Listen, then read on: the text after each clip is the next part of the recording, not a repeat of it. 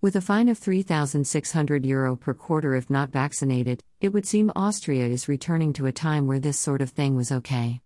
It really wasn't okay then, and it's not okay now. People who are making excuses for this sort of Nazi-like behavior are just as bad as the authoritarian leaders instituting it. All of this based on Omicron, which has been equated by medical professionals, not the Pfizer goons, as a common cold. If at this point you don't see why this is halfway down the slippery slope, then you will be okay when they are housing you in camps because you haven't accepted the latest microchip update in your wrist. Why is it so hard to see this happening when it happens right in front of your eyes? Obviously, there are many people who feel important when their team has won, and they begin to implement harsh, unnecessary treatment of other people. They have drunk so much of the Kool-Aid that they can't turn back now.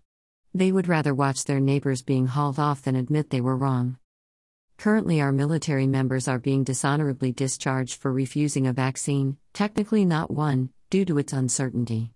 On the other hand, these men and women have taken countless vaccines at the beginning of their service and before deployment.